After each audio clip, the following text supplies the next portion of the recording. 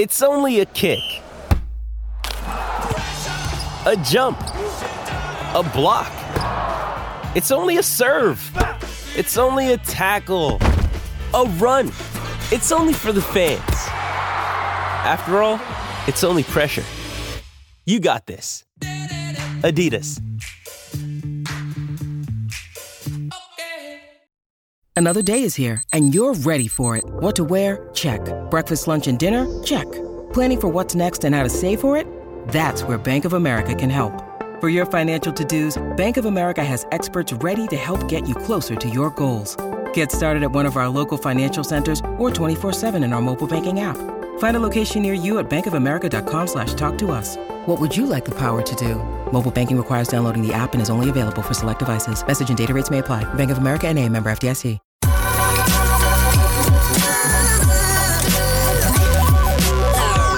The following is a presentation of the Belly Up Sports Media Network.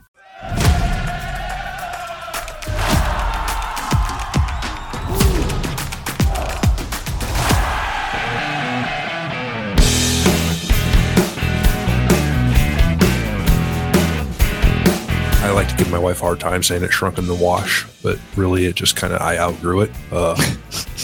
Not vertically, more horizontally. So it's one of the many t-shirts I handed out to my daughter who was 14. So she has a slew of incredible t-shirts for a 14-year-old girl. And this is one of them. And for my birthday this past summer, as a kind of a gag, they got me a replacement. So we've been twinning a couple of days. I got a kick out of it. She hated it because she's 14 and everything I do horrifies her.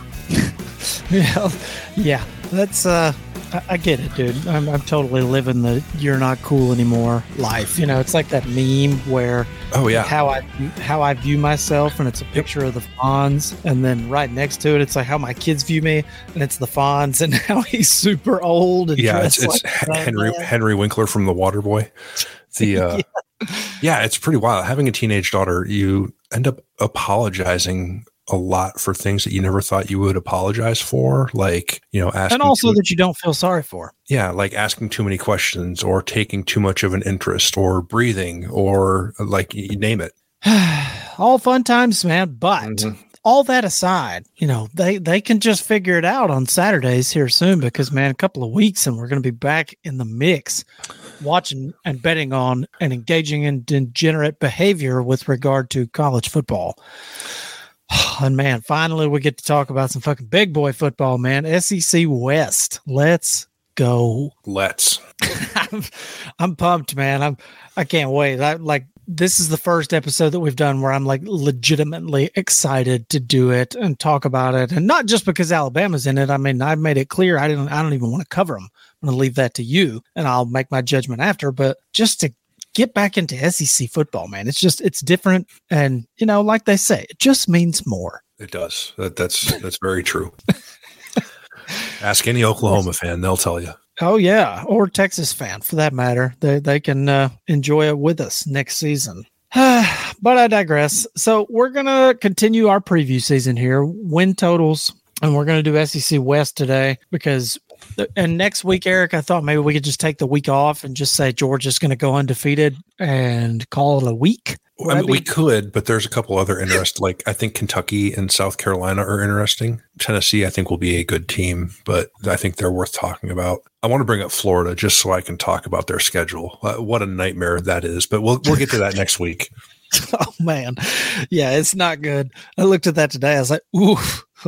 Oh man, not good. But we'll get to all that. But before we do, let's go ahead and jump into the SEC West win totals here. And just again, disclaimer, if this is your first time listening to the show, we get all these win totals from FanDuel. So they may be a half a game different, whatever. Don't come at us. We get it. Or even slightly different odds, right? Might, plus 120 versus, plus 140 or whatever. Yeah, shop around is the point. Yeah, which is why we're not going to get into the plus or minus whatever to the over or under, because it just depends on what book you use.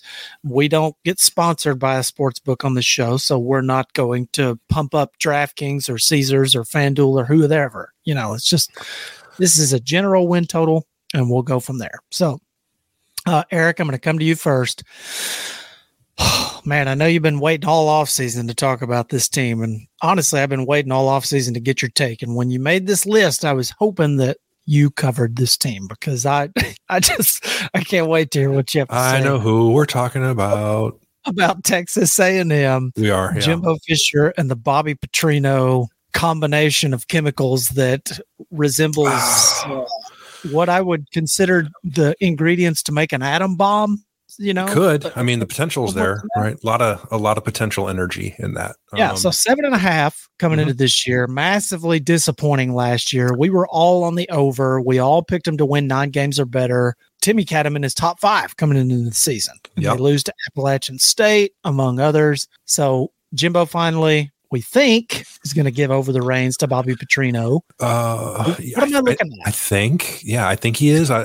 They haven't been real clear on roles and responsibilities, but you talked about the disappointing year last year, 5-7, 6 of those losses, they scored 24 points or fewer and really masked kind of what was a really good defense, especially considering how often they were on, how much time they spent on the field. So they finished with a 22.8 points per game average. And this is about the time we hear something from Coach Mora. We couldn't do diddly poo offensively.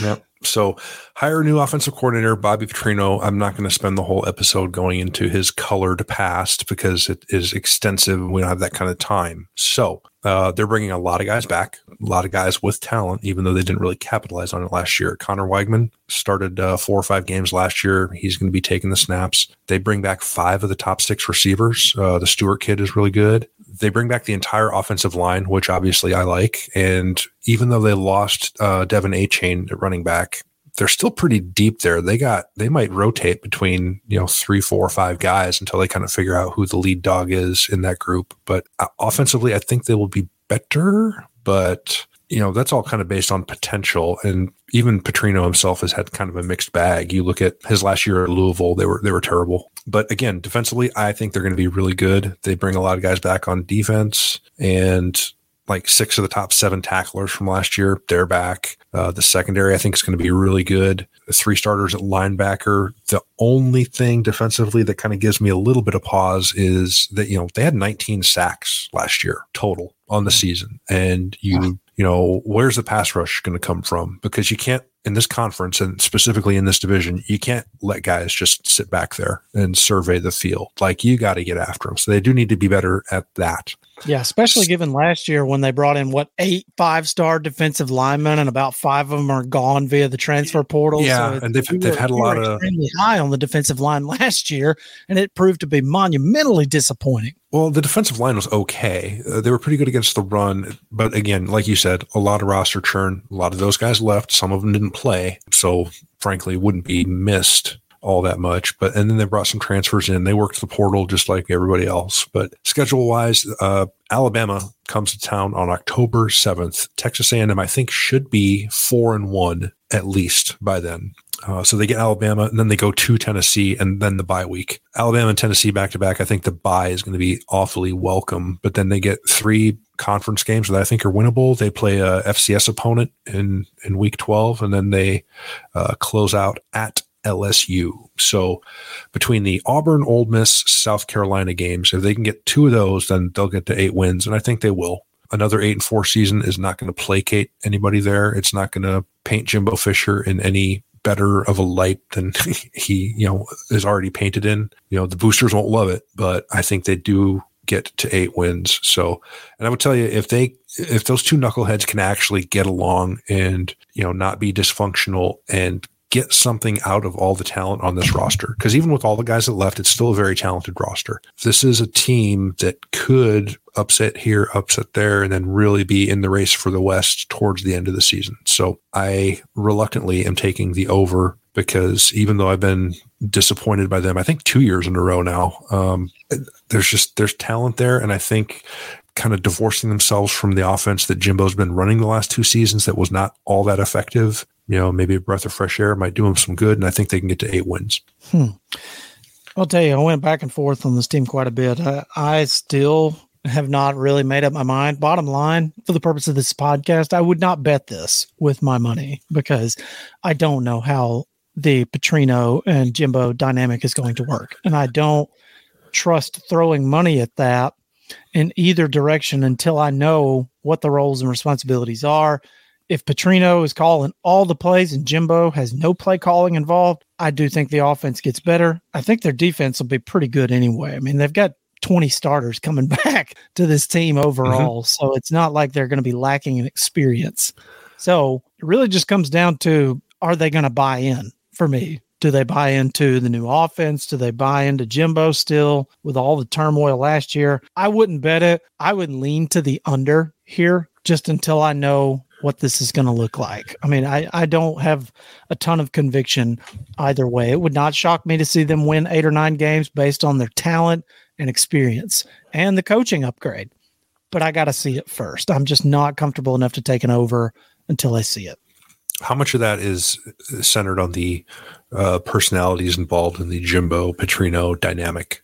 Like if they'd hired Tommy Rees and Jimbo at the introductory press conference said Tommy Rees is going to be installing the offense and calling the plays, period, end of discussion. Like, would that give you a little, make you feel a little better about them getting to 8 or 9 wins? No, in their current situation? No, but I don't care if they hire Lane Kiffin as their offensive coordinator. I don't trust Jimbo Fisher to let go of the reins, I guess is bottom line what it boils down to. So until I see him actually let go of the reins and make the change and let Petrino or whoever run the offense, I'm not going to bet on it. That's the bottom line for me. I think Jimbo is a little bit hard-headed, and that's okay. I'm not saying he's a bad football coach. I think he's an excellent football coach. But until he lets go of the reins, I'm just not going to bet that he will. So that's fair ultimately enough. Where I'm at. I mean, that's a reasonable take. Yeah. I like I said, I don't have a ton of conviction on it. If you're a Texas A&M fan and you want to bet on it, I say, I salute, go ahead. But for me, I'm just a little bit too cautious given the schedule. I mean, especially say it doesn't work out and say the offense is just marginally better, say 29 points a game. Okay. Like that's a significant improvement, right? That's a touchdown. That's a full touchdown. Yeah. So say they improve a full touchdown. You've still got road trips at Tennessee, at Ole Miss, at LSU, Bama at home. Auburn's a toss up. Because Hugh Freeze, God knows, we don't know what that's going to look like. Archie is going to be tough. Again, KJ Jefferson. I mean, at Miami, I expect him to win, but I don't know what Miami is going to look like in year 2 under Cristobal. So we'll see. It's just there. And then at LSU, I got that penciled in as a loss. I don't think they can beat them in Death Valley. So it's just one of those things, man. There's too many toss-up games for me to comfortably bet it until I see what the offense actually looks like under Petrino. So. Fair. But moving forward, let's talk about a team that, man, I do need to point out here, as always, it's always a sad moment for us to bring up Mississippi State in any way, pretty much, because we loved Mike Leach so very much on this podcast. Rest in peace to him. Always thinking about him and his family. Dude's a legend. So Mississippi State, great season for them last year. Played hard in the bowl game, won 9 games, had a great year. Like we've said before, Eric, kind of unfortunate that Coach Leach was, passed away because things were really looking up. And they were, yeah. I was definitely excited to see what they were going to bring with Will Rogers coming back and all that. And so now their defensive coordinator, Zach Arnett's taken over, and apparently they're changing the whole offensive scheme. So what am I looking at here with 6.5 wins? Because I got to be honest, I'm not that optimistic based on the schedule that I'm looking at. Yeah, I'm not either. And this is kind of a battle between my heart and my head because I would love to see them go like 9-3. If you kind of, take out my fondness for Mike Leach and what he did there and look at the football team that is going to be taking the field in the fall, this is a team with some question marks, and it really looks like they might struggle. They don't bring a ton of guys back. The getting rid of the air raid, and now they're going to be a little more kind of downhill between the tackles, run-based team. They hired the offensive coordinator from App State, and it kind of feels like they're going to waste one of the best quarterbacks in the conference. He threw for almost 4,000 yards last year, 35 touchdowns, and they've got 4 of their top 6 receivers back. So it's unclear how much action those guys are going to get, but they do bring 4 offensive line starters back, which is good. And they added a bunch of depth at running back. Jaquavius Marks, Kevon Lee, Jeffrey Pittman, all those guys are going to get touches. So they're going to be run heavy, apparently. The defense got better last year, which is the 3rd straight year. They improved. They bring back 4 guys, which is 2 linebackers, 1 guy up front, and then 1 in the secondary. And again, they worked the portal and brought in a bunch of guys, but up front, depth-wise, I still don't think they look great. None of the transfers they brought in the secondary were starters at their old schools, so it's not like you're bringing in a bunch of experienced guys. So there's definitely some question marks on the defense. And the schedule, like you said, not great. They get LSU and Alabama at home, but like those teams are still better than you no matter where you play. They get 4 road games in SEC play, which is South Carolina, A&M, Auburn, and I think Arkansas. Like none of those are gimmies, obviously. They do get the Egg Bowl at home. The non-conference schedule looks fine. So similar to your take on A&M with you want to see it first and what's it going to look like before you really buy in. That's kind of where I'm at with their new offenses and all of these new faces on the defense. It's not a leap I'm willing to make. So I'm going to take the under, but I wouldn't mind being wrong. Yeah, I'm with you. Kind of the same thing. I hate the way it all went down and all that, but yeah, moving forward, just looking at the football team straight up objectively, I don't see them matching last year's win total. And frankly, I don't see them getting very close to it. I'm not going to say they can't get to a bowl game, because they do. Most of their tough games are at home, like at least like LSU's at home. That's obviously we think that's going to be a loss, but right. Alabama's at home, same kind of thing. But they do get Kentucky at home, Ole Miss at home, Southern Miss. I mean, I think they can maybe get to a bowl game here, but I'm not willing to take over 6.5. I'm just not. But I probably am willing to take an over on this team, but I don't want to put the homer glasses on just yet. I want to hear what you have to say. Talk to me about the Tide, man. Talk to me about Bama. 10.5. I mean, 10.5. To bet on 11 wins with Nick Saban, typically not a bad bet, but the schedule doesn't really do him any favors. So what am I looking at? All right, so I'm going to hit all the highlights here, and I'm going to eventually circle around to a choice that might not jive with everything you hear leading up to it. But offensively, they are bringing back their top 2 receivers, Burton and I think Brooks. And Isaiah Bond was a guy that Chase Goodbread pointed out to us who potentially could be a big contributor this year. He was a true freshman last season. And Jace McClellan at running back, he's going to start off getting most of the carries. They got a freshman who looks like he was built in a lab that may actually get some playing time as well. He doesn't look like he's any sort of fun to tackle. Yeah, Justice Haynes. That's it. Yeah, a kid from Buford, right? Yeah, he's a Georgia kid. Yeah, yep. big time freakish animal-looking type dude. So yeah, if he stays healthy, I don't see any reason why he's not a monster. I think he'll probably see the field if I had to bet. Yeah, but I would think so. Up front, they only bring back 2 starters, but the replacements are plenty talented, and they're guys who have been going against Alabama's defensive line in practice every single day for however many years they've been there. So up front on offense, I never really worry about Alabama. Defensively, the starters, 5 starters, Dallas Turner, everyone's going to know him. Kool-Aid McKinstry, he'll be an All-American and probably a first rounder. You get some guys who were contributors in the past and are going to be more main role guys like Chris Braswell or Deontay Lawson, because they did lose a lot of guys on the defense, like most of the secondary, 7 of their top 8 tacklers.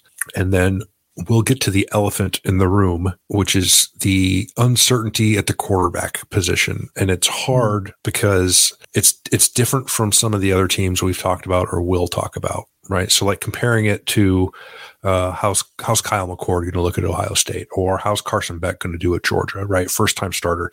This is different, right? Even if it was still a quarterback battle between Jalen Milroe and Ty Simpson that they're going to keep competing through fall camp, like that even would be one thing. But to have those 2 guys go through the whole spring and then go searching for someone else to add to it really adds like an element of confusion and uncertainty that I'm not sure I'm comfortable with. It doesn't seem like a really good spot. Like going after a quarterback after spring practice tells me that you didn't like what you saw from the other 2 guys.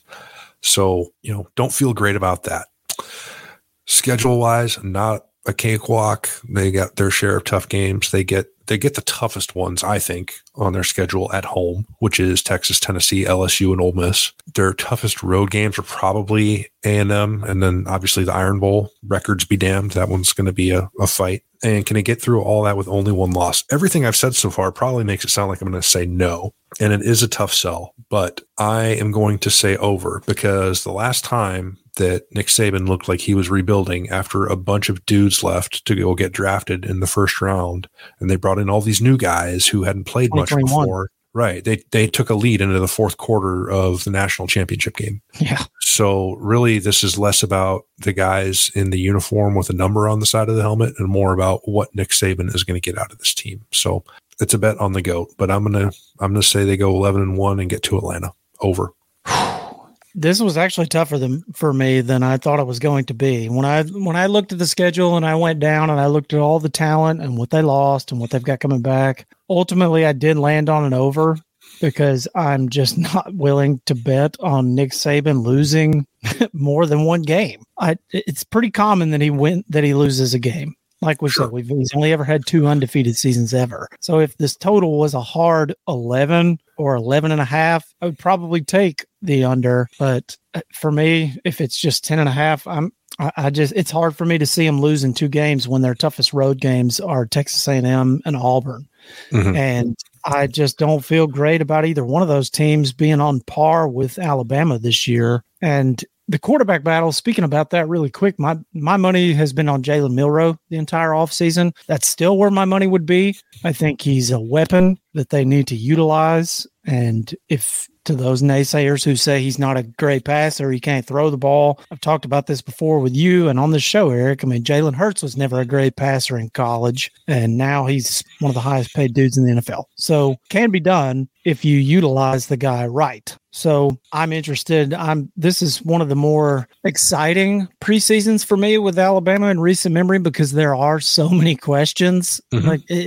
As an Alabama fan or a Clemson fan or an Ohio State fan, you just kind of get, or like take yourself a Florida State. If you're a Florida State fan in the 90s, you just expect to go undefeated every year, no matter who's there.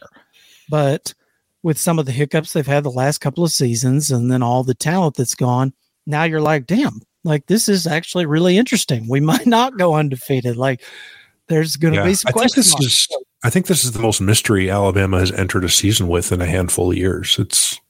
Yeah, no doubt, especially at the quarterback position. I mean, they had Bryce Young, they had Mac Jones, they had Tua, they had Jalen Hurts. And since Jalen Hurts was a freshman, this is the most question marks they've had on offense, I would say, since then, 2017. So it's really exciting. But ultimately, yeah, I'm with you. I'm on the over. And bottom line, if you're a bettor and you want to bet against Nick Saban, that's your prerogative. But I personally would not do that, whether I was an LSU fan or whoever. I'm not going to bet against Nick Saban. So I'm going to take the over.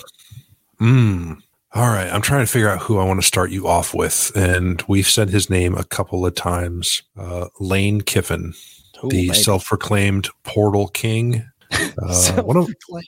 One of my favorite coaches, and a team that is always interesting, but they always kind of feel to me like they have this like defined ceiling as far as how good they're going to be, particularly record-wise in this conference. So what do you think about them? Well, you should know that. Well, something I want to note about Ole Miss is kind of along the same lines as what we said about Texas.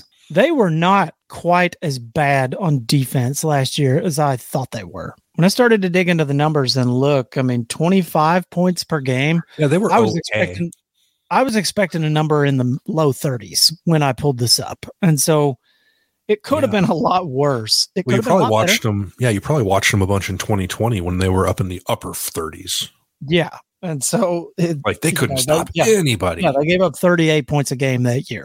And so I think some of that just lingering sentiment is what kept us saying, Ole Miss can't stop anybody. Yeah. So ultimately, but I mean, if you're giving up 38 a game, you can't complain about how long it takes for the stink to wear off. Like, you know what I mean? That's true. That is true. So, all right. So digging into Ole Miss, the first question mark to everybody is quarterback Jackson Dart, who I think will still probably be the starter. They did bring in Spencer Sanders, a couple other guys. Ultimately, I think it's Jackson Dart's job to lose. That's just my opinion. I don't know that he's going to start, but if you look at his numbers versus Spencer Sanders' numbers, ultimately they're not all that dissimilar. They both have thrown double-digit interceptions as a starter. And so whoever they have under center or in the shotgun has got to protect the football a little better when they're throwing it. But it does help when you have the best running back in the country on your team. And, last year we were so high on Zach Evans. When he transferred to Ole Miss, we thought, Zach Evans, he's going to be a monster. No, Quinshon Judkins is the best running back in the country, and it's not close. This dude is an absolute, like, Adrian Peterson type monster. And I think he's the most under the radar superstar, like number one at a position in the sport. Would I be crazy to say that? Like number one quarterback, Caleb Williams, number one pass rusher, whoever, number one wide receiver, whoever. I don't think a lot of people even know Quinshon Judkins. You could be onto something because, you say, who's the best running back in the country? And a lot of people are going to, Blake Corum or, whoever. I don't know that a ton of, Singleton. Yeah, Travion Henderson from Ohio State. Right. Yeah. I think it's a discussion. I don't think he gets enough credit for being probably the best running back in the country. I mean, they ran for like 250 something a game last year. Yeah, he rushed for 1,500 yards plus 16 touchdowns, 5.7 a carry last year. Just stupid. True freshman, by the way, people. Yeah, as a true freshman, yes, by the way. So that helps Jackson Dart's case to take care of the football. Like, just hand it to that dude a little bit more and let him do work. He might rush for 2,000 yards. But the reason that he can do that is because their offensive line was excellent last year, and it's going to be excellent again. So ultimately, it's Lane Kiffin. We don't really worry about whether they're going to score points or not, but you should note that Judkins is the best in the country at what he does, and their offensive line is going to be elite. So all that being said, on the offensive side of the ball, they'll be fine. They're going to score a shit ton of points, just like they always do. Defensively, like I say, they were not quite as bad last year as I thought they were. And the only real question mark on defense, I've got them staying as good or getting better everywhere but the back end. The defensive backs, one starter back, bringing in 5 transfers. I don't know how that's going to pan out. Ultimately, they don't have a ton of elite passing teams on the schedule. So I would think maybe that's okay. If the defensive backfield is a little bit suspect, they don't play a bunch of pass-happy offenses outside of like Tulane. Right. Alabama, I was going to say, looking at their schedule, Tulane might be on their schedule, I think one of the 3 best passing teams. Yeah. And you got to look at LSU. Jaden Daniels is what he is, but their wide receiver core is absolutely stupid. And so that's the kind of thing that'll have me pencil it in as a loss. Like LSU, I just don't think they'll be able to stop them, even though it's at home. So ultimately with the schedule, this one, it was really tough for me, but reluctantly with 16 starters back and some pretty good transfers, the best running back in the country, I'm going to lean to the over here just because I think they'll be able to stop and slow down people enough to win the important games. I have them penciled in for losses at Georgia, at Alabama, and then I have 4 question mark games: Texas A&M, at Auburn, Arkansas, and LSU. If they can get 2 out of those 4, I like them to go over pretty easily. So we'll see what happens. But ultimately, I'm going to take the over on Ole Miss and the Portal King. It was close for me, and I eventually settled on a reluctant under because the defense was okay, should be better, but probably if they are better, not by a lot. And they hired Pete Golding from Alabama, and he's switching them up. They're shifting from an even front to more like a 3-4 look. Yeah. They did improve depth, but not everyone you have in a 4-3 roster is going to fit necessarily how you might want them to go into a 3-4. So, experienced transfers, a lot of those are a group of 5. And I think there's even an FCS guy could be better, but I don't know that. And there's not ball security issues with either quarterback, whichever, they can't just give it to Quinshon Judkins 45 times a game. No. No, they're going to have to get better in the turnover department. I mean, that's something that, like I say, that I highlighted. They were -1 in turnover margin last year. Right. So if they can get to +5, +6, +7 this year, I like them to go over here. I think turnovers hurt them really bad last year. Right. And I'm not convinced that they can do that with those two guys. So the line was excellent last year, like you said, and it's going to be good this year because it's the same guys, right? With 4 starters back. So they're going to rush for 250-ish a game like they did last year. But you can't get nothing out of your quarterbacks. And I don't know that I trust either of them enough. So I trust Jackson Dart more than I trust Spencer Sanders, and you can go on record. I mean, my opinion of Spencer Sanders. You're a dedicated listener of this show. I am a dedicated listener, and I am aware and have been for 2 years now. Your opinion on Spencer Sanders. I just the uncertainty of quarterback in terms of ball security and the schedule with Alabama, Georgia, LSU. Those are 3 like top 6 teams. And even Tulane could be a really, really good team. So Auburn's a wild card. I just didn't like it enough to get them to an 8th win. Eric taking the under on a team that doesn't play great defense. Well, you should know that. Stunning. I'll tell you what, that's an excellent segue. Let's talk about a team that did not play great defense last year, partly due to injury, but however they got there, the end result was disgusting. And Arkansas allowed 30.6 points per game. They got some pieces that I really, really like on offense, but can they get the defense fixed and go over 6.5 wins? Over. I'm going to take the over. And this is another one of those. It's reluctant. I'm going to just put it out there that I would not bet a ton of money on this. I would bet it, and I would bet a small amount of money. A responsible amount, if you will. Correct. Not a degenerate level of betting here. I would just take a respectable amount of money, whatever. Bankroll management, people. It's vital. Depending on your income. If you want to bet $20, if you want to bet 50, if you want to bet 100, I don't know what you make a year. Take a small amount and bet the over on Arkansas, because ultimately they're going to run it down people's throats. That it's going to happen. Like you said, they did have a ton of injuries on the defense last year. We actually saw that happen in the first game of the season. I don't know if you were watching it, but I was watching the Cincinnati game last year. I watched parts of it. When 2 of their defensive backs went down in that game, one of them for the year, everything changed. Yeah, they're like 4 plays apart too. Yeah.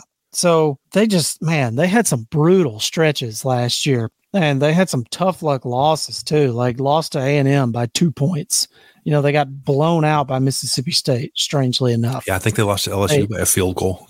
Yeah, a close loss to LSU by a field goal, in which KJ Jefferson did not play, by the way. He was hurt. And so you take that, and then you have they flopped and lost to Liberty. That kind of stuff. Lost to Hugh Freeze. So just some tough luck, kind of weird shit, bad injuries, just sort of a bad luck season. So ultimately with the roster, they don't have a ton of talent coming back. Like they lost a lot of people. They got 10 starters back total, but I like the quarterback. KJ Jefferson's a monster. He's going to do work and put up 24-5 on touchdown to interceptions. He takes care of the football. He's a tough runner. Love the dude. Prototypical big running SEC quarterback that you kind of like to see. Yeah, he's enormous. Yeah, and then at running back, he's got a great compliment to his running ability in Rocket Sanders, who is one of the better backs in the SEC. Also a big, monstrous, 225-pound beast. Also a large human being. Yes. Also somebody you do not want to tackle on a regular basis. The receiving core, I've got that taking a bit of a step back. I don't think they'll be as good out wide, which is why I think they're going to run the ball more. And I think their offensive line will be just as good as it was last year. I mean, it wasn't monumentally impressive or anything. They gave up 31 sacks, but they rushed for 237 a game last year. I feel like that's what they're going to lean into. Now, defensively, they were abysmal last year. 170 yards on the ground, average giving up 6.5 a play. But there are some positive notes on defense. They did lead the SEC in sacks, which I could not believe when I read. They had 42 fucking sacks last year. So I'm not sure what to make of that, but I like the defensive line to even get better this year. And Pittman's even talked about how much they've improved. So when I see they led the SEC in sacks and they're getting better, to me, that's a positive note. So I take all that and I look at the schedule. They should start 3-0, no problem. I don't expect BYU to beat them, bottom line. Then they go on the road to LSU, Texas A&M in Arlington, and back-to-back road games at Ole Miss, at Bama. They could lose all 4 of those games. It's definitely possible that could happen to them. And if that happens, going over starts to get a little bit iffy. But if they can get even one of those games, I like them to get to the over, because on the back end, you got Mississippi State at Florida, who we don't think is going to be very good. Auburn, a bit of a toss-up, and then they close with FIU and Mizzou, who I also don't think is going to be all that great. So I think it's an over, man, and it ultimately comes down to that 4-game stretch where you've got road trips at Ole Miss, at Bama, at LSU, and Texas A&M kind of on the road in Arlington. Mm-hmm. That's a brutal stretch, man, and if they go 0-4, they could absolutely hit the under, but I'm going to bet on Sam Pittman and say they hit the over. I'm on the over as well, even though that stretch that you talked about. I mean, they go a month without playing at home, right? Yeah. At LSU, neutral-ish site with A&M, at Ole Miss, at Alabama. That's rough. But on the back end, they only have one road game, which is at Florida. I think if they can get a split between Missouri and Florida, then I see 7 wins here, and I think they do that. So I'm going to back the Pitmaster as well and say over. That 4-game stretch, that's the most brutal one that I've found thus far in the SEC, for sure. Well, here's a team that has maybe not brutal stretches like that, but a brutal schedule, as always. Auburn routinely has one of the country's toughest schedules because Georgia's their interdivisional opponent. So Hugh Freeze, he's worked hard to make over the roster. They look like they could be better. They're going to need it. But what do you think about them? Well, a couple of things that I need to point out first. 17 starters coming back is shocking to me. I was blown away that they were able to keep that many players from last year's team. I figured most of them would transfer out. Well, I think they get credit for transfers who started at their previous school, I believe. It's possible. Also goes into that, depending on where you look. Yeah, it depends on where you look, but ultimately they've got, a lot of starting experience from last season. So that would point to they had somewhat of a young team, I guess. And so that's the first thing I noted was a ton of people coming back, and that's good. Now, Hugh Freeze is in an entirely different universe of coaching ability than Brian Harsin. That's the second thing I want to point out. This dude can coach his ass off and turn any team into a winner. And he can do so pretty quick. So all that being said, quarterback is a question mark. Robbie Ashford, Peyton Thorne, we don't know. My money would probably be on Ashford because he's a little bit more athletic. And Peyton Thorne didn't really do anything to wow me when he was at Michigan State. The 1 year that they were really good, Kenneth Walker was the whole team, basically. Yeah, I really kind of feel like we need to retroactively give him that Heisman because things have not been the same since he left when they won 11 games. Yeah, no. So Robbie Ashford is not a great passer. It's just he's not very good. I don't know that Peyton Thorne's all that much better. We'll see. But ultimately, whoever starts, I think they'll improve out wide. I think they're going to be a little bit better, a little bit more experienced. I think Jarquez Hunter is a good running back, had over 6 yards of carry last year. I think he'll be fine. I don't know that he'll carry the load, as it were. He's not a massive guy. He's not a 240-pound running back or anything, but he'll get the majority of the looks, I believe, at running back. So offensively, I think they'll be fine.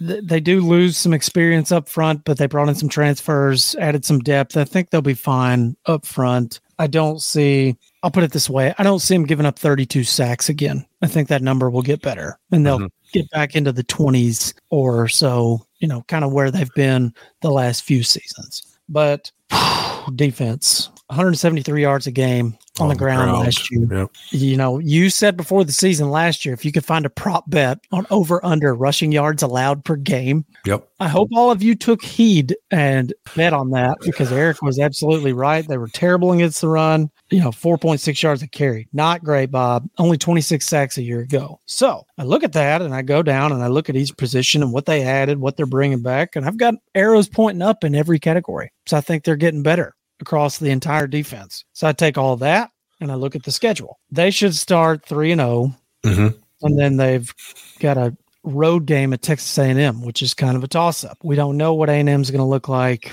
Ultimately, that could go either way. And then Georgia at home, I have a loss. At LSU, I have a loss. And then you've got Mississippi State. Both of those are winnable. We don't know. They're both at home. Auburn Jesus is a real thing, man. And I'm telling you, when this team gets any kind of momentum, especially in Jordan Hare, you better look the fuck out, because they will do some crazy shit. There'll be a tip pass that somebody will pick off, and they'll take it for 6 and win as time expires. I've seen it time and time again.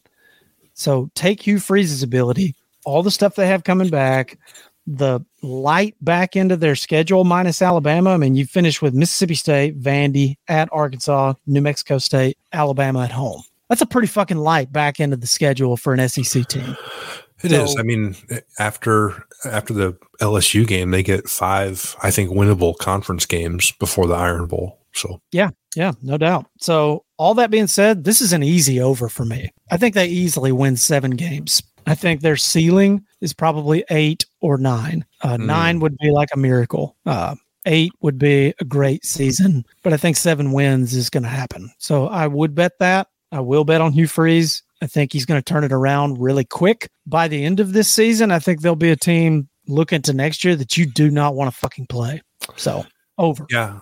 I mean, I'm on the over as well. I think they take a step forward. I like how much, maybe not necessarily what, but how much they're bringing back on defense, even though those guys do have to play better. And they gave up 29.5 a game. And you talked about the rush yards. We had Cole Kubelik on a couple months back, and I talked to him specifically about the run defense. And he wasn't very happy with how they, aligned and fit the run in a lot of those, like the Georgia game. Penn State ran all over him. He talked specifically about those. So if they can get that worked out, I think they have, the big bodies and enough speed in the linebackers to be better against the run. And I think the schedule is tough, but it's got, like we said, 5 winnable games. I'm not saying they'll win all 5 of those, but if they can get 3 of those, and then the 3 gimmies up front, can they beat A&M? Can they knock off one of the Mississippi schools? Can they, the Iron Bowl goes? So I think they can get to 7, but it wasn't maybe as easy for me as it was for you. I think we were both in agreement that they're going to be better this year. And sure. I think we would both agree that their schedule is easier this year. And so it boils down to, because you get Penn State out of your non-con, then and sure. So that boils down to, do you think they're going to be better than last year? And they have an easier schedule, and they have a better coach, and they have pretty much most of their team coming back, and they added some impactful players in the portal. So, and they didn't recruit all that bad. Hugh Freeze did a good job securing what he could in that. So I like Auburn this year. I think they're a surprise team. And on top of that, I think there's a big element to this of those guys quit on Brian Harsin last year. And we've talked about this with several teams in the past, like TCU, Gary Patterson. They turn around, they end up in the national championship next year. Not saying that's what's going to happen with Auburn here, but I don't think those guys wanted to play for Brian Harsin. And I think they do want to play for a guy like Hugh Freeze. So ultimately, I think they're going to surprise some people and look the fuck out for Auburn. That's all I'm saying.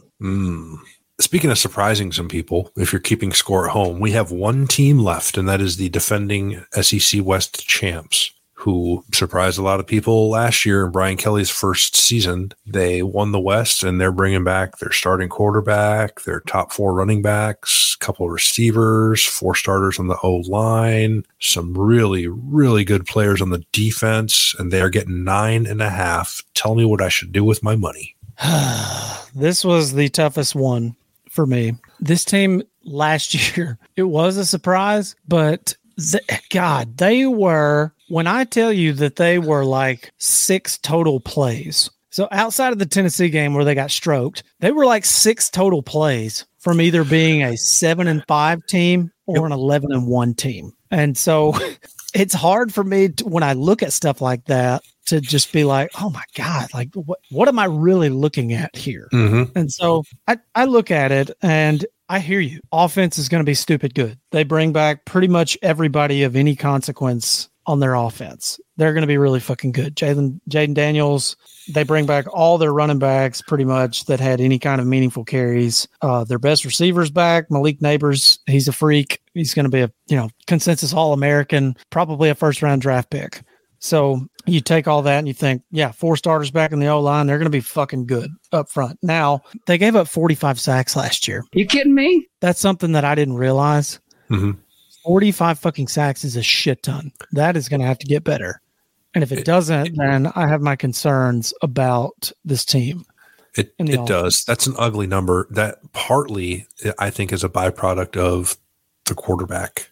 Indeed. And so he does tend to not pull the trigger and maybe try to extend a play.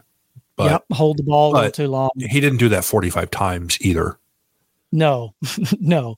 So that's the only real concern I have is up front. You know, they do bring back 4 starters. They'll be fine, whatever. But how's the pass protection going to look? We'll see.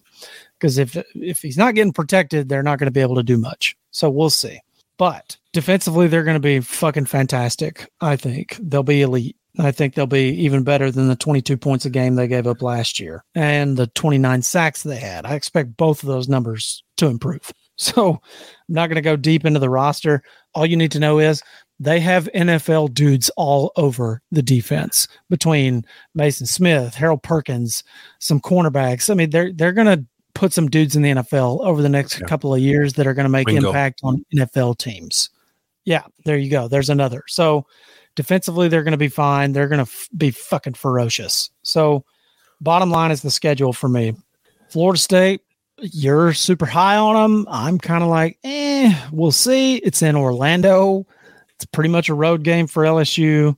That's not really neutral to me. So we'll see how good Florida State is and how good LSU is right out of the gate. That game should tell us a lot about both teams. So then you've got Grambling at Mississippi State, Arkansas at Ole Miss. At worst, they should be 3-1 before the road trip to Ole Miss. So Ole Miss is kind of the first real toss-up game I have in conference for them. Yep. But then they get at Mizzou, Auburn at home, lay up at Army before their bye and a road trip to Bama.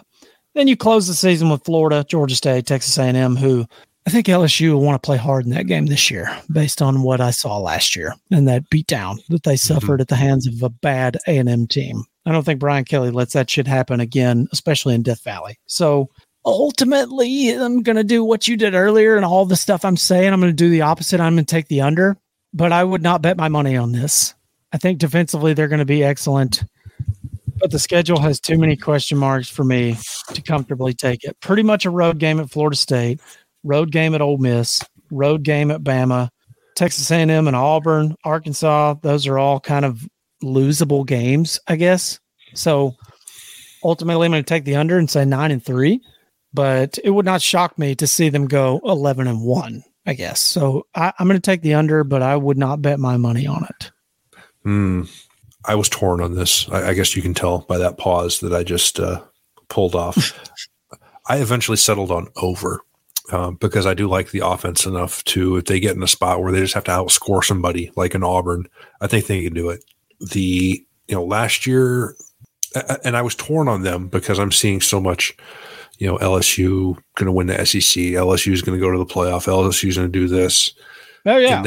And they, it seems like, hey, maybe pump the brakes because they were super lucky last year. It's okay to say that, I think. Yeah, I don't want to say lucky, but there was some good fortune. I mean, bad luck in the Florida State game. That was a tough one, but you beat Alabama at home by 1 on the last play of the game. That doesn't scream at me that you're the best team in this division based on that game. Right? They got absolutely melted at home against Tennessee. Yeah, right. Did. Georgia had their way with them. They fell behind in a bunch of games, and to their credit, came back and won them. But you just got to wonder if when you're down 17-0 against a bad Auburn team, right? That's one that even though you come back and win, you're going, what the fuck? What are these guys doing? Right? And does that tell me LSU's good or that Auburn's bad, or both, or neither, or what? Yeah, I'm with you. And I understand why someone would take the over, why you would take it. The talent is just, it's almost too much to ignore. But I feel like they overachieved last year. And if they were to win the same amount of games this year, I don't feel like that would be an underachievement. Does that make sense? No, it does. Because I think based on the way they won some of those games versus some of their losses, like, we talked about it before, and I'm sure we'll talk about it again next week. Beamer ball, you can be a good or as good or better year to year and end up with a worse record just by how some of that stuff shakes out. But some of those losses were they got handled by Georgia. It never felt like they were really in that game. Tennessee was up 10-0 on them in like 4.5 minutes. And so, they won some tough games to their credit, but I wonder if there was an element of, I don't know if mirage is the right word with last year. There was some smoke. There was some smoke for sure. I mean, just a little bit, and they beat the right teams. I think they're going to be really good. It wasn't very easy for me to just go, oh yeah, they're going to win 10 games. Even though I think Brian Kelly's a fantastic coach and he has a roster dripping with talent. Yeah. Yeah. But we've seen that before. We've seen this story before with Brian Kelly where he's got a roster dripping with talent and he falls short.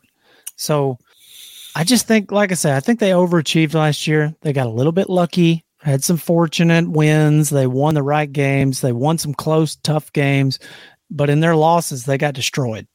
And so until I see just another level of dominance, like when take 2019 LSU, possibly the best college football team ever, right? They absolutely dominated everyone they played, minus Alabama, who they beat by 5. Some of the LSU teams of the past, when Les Miles was the coach, they would just thump people. Mm-hmm. I haven't seen that from this LSU team yet. They haven't just destroyed anybody to the point where you're like, oh my God, LSU. Yeah, well, it's not even that for me. Like you don't need to go out there and go 15-0 and beat 10 teams by 3 touchdowns. Just don't get your doors blown off. Like, like, hey, if you lose a game, just make it competitive. Like, be in it at some point. Well, and that for me, they didn't do that last year. So I think they'll be very good, but I'm not buying into the LSU hype quite as much as a lot of people are. Yeah. But I am still taking the over. Ultimately, it's LSU, so it's probably going to be the opposite of what I bet, but we'll see what happens. So, you hit on them last year. Oh, okay. So recap us. I don't think we agreed on hardly anything. We had a couple in there. We both like Auburn over 6.5. We both like Alabama over 10.5. Mississippi State under 6.5, and Arkansas over 6.5. Okay. All right. So 4. Yeah. Okay. So 4 out of 7. Not 4 out of 7. That's better than I thought it was. We split on Ole Miss 7.5. I took under. You took over. Mm-hmm. As we just said, I'm over 9.5 for LSU. You're on the under. And then last but not least, Texas A&M. I, against my better judgment, am taking over 7.5 for the Aggies, and you're on the under until you see Jimbo and Petrino make it through like a month of the season without fisticuffs. Yeah, pretty much. That's ultimately what it comes down to. I don't know what's going to happen there. I would say with Bama's question marks, win totals aside, okay, just throw the win totals out the window. Is there just a absolutely clear-cut best team in the West? No. And I think this is the first time in a long time where that's the case, because pretty much every year Alabama's the clear-cut best team in the West before the season. We think so. Right. And it's just not that way this year. We don't know. Is it going to be them? Is it going to be LSU? Is Texas A&M finally going to show the fuck up? Is Ole Miss going to take the next step and stop somebody on defense and do what they do? I don't know, man. I think it's going to be a wild season in the West. But if you were going to ask me who to bet on to win the West, I would just bet on Bama, just straight off statistics. It's not a bad bet to bet on Nick Saban. No, I mean, it'd be almost kind of by default, I guess. But, when in doubt, back the GOAT. Yeah. Well, we got one more, Eric. One more preview. And that is it, man. So what are we doing next week outside of talking about the SEC West or East? Excuse me. So next week, there's only a couple of games really even worth discussing. But next week is SEC East and Week 0 bets. And we may even get a little wild and crazy and maybe throw out some, bold predictions or some other kind of topical type. I love some bold predictions. Yeah. Those are always fun, man. Like the 15-0 Ohio State prediction last year. That wasn't that bold. I think they finished like 12-2 or 11-2. Yeah, something along those lines. And I don't know. I still feel like had Marvin Harrison Jr. not gotten knocked out of that game, they win the national championship. Yeah, I would tend to agree. That's one of those things. Tough luck for them, but I don't feel bad about it because they play two tough teams a year. So. Yeah, it's football, but it's tough break. Oh man! Speaking of players that got injured or hurt, or and even worse in this case, killed, something we should have mentioned when we discussed Arkansas. Should give a shout out to the family of Alex Collins, former Arkansas running back, was killed in a motorcycle accident. Very unfortunate.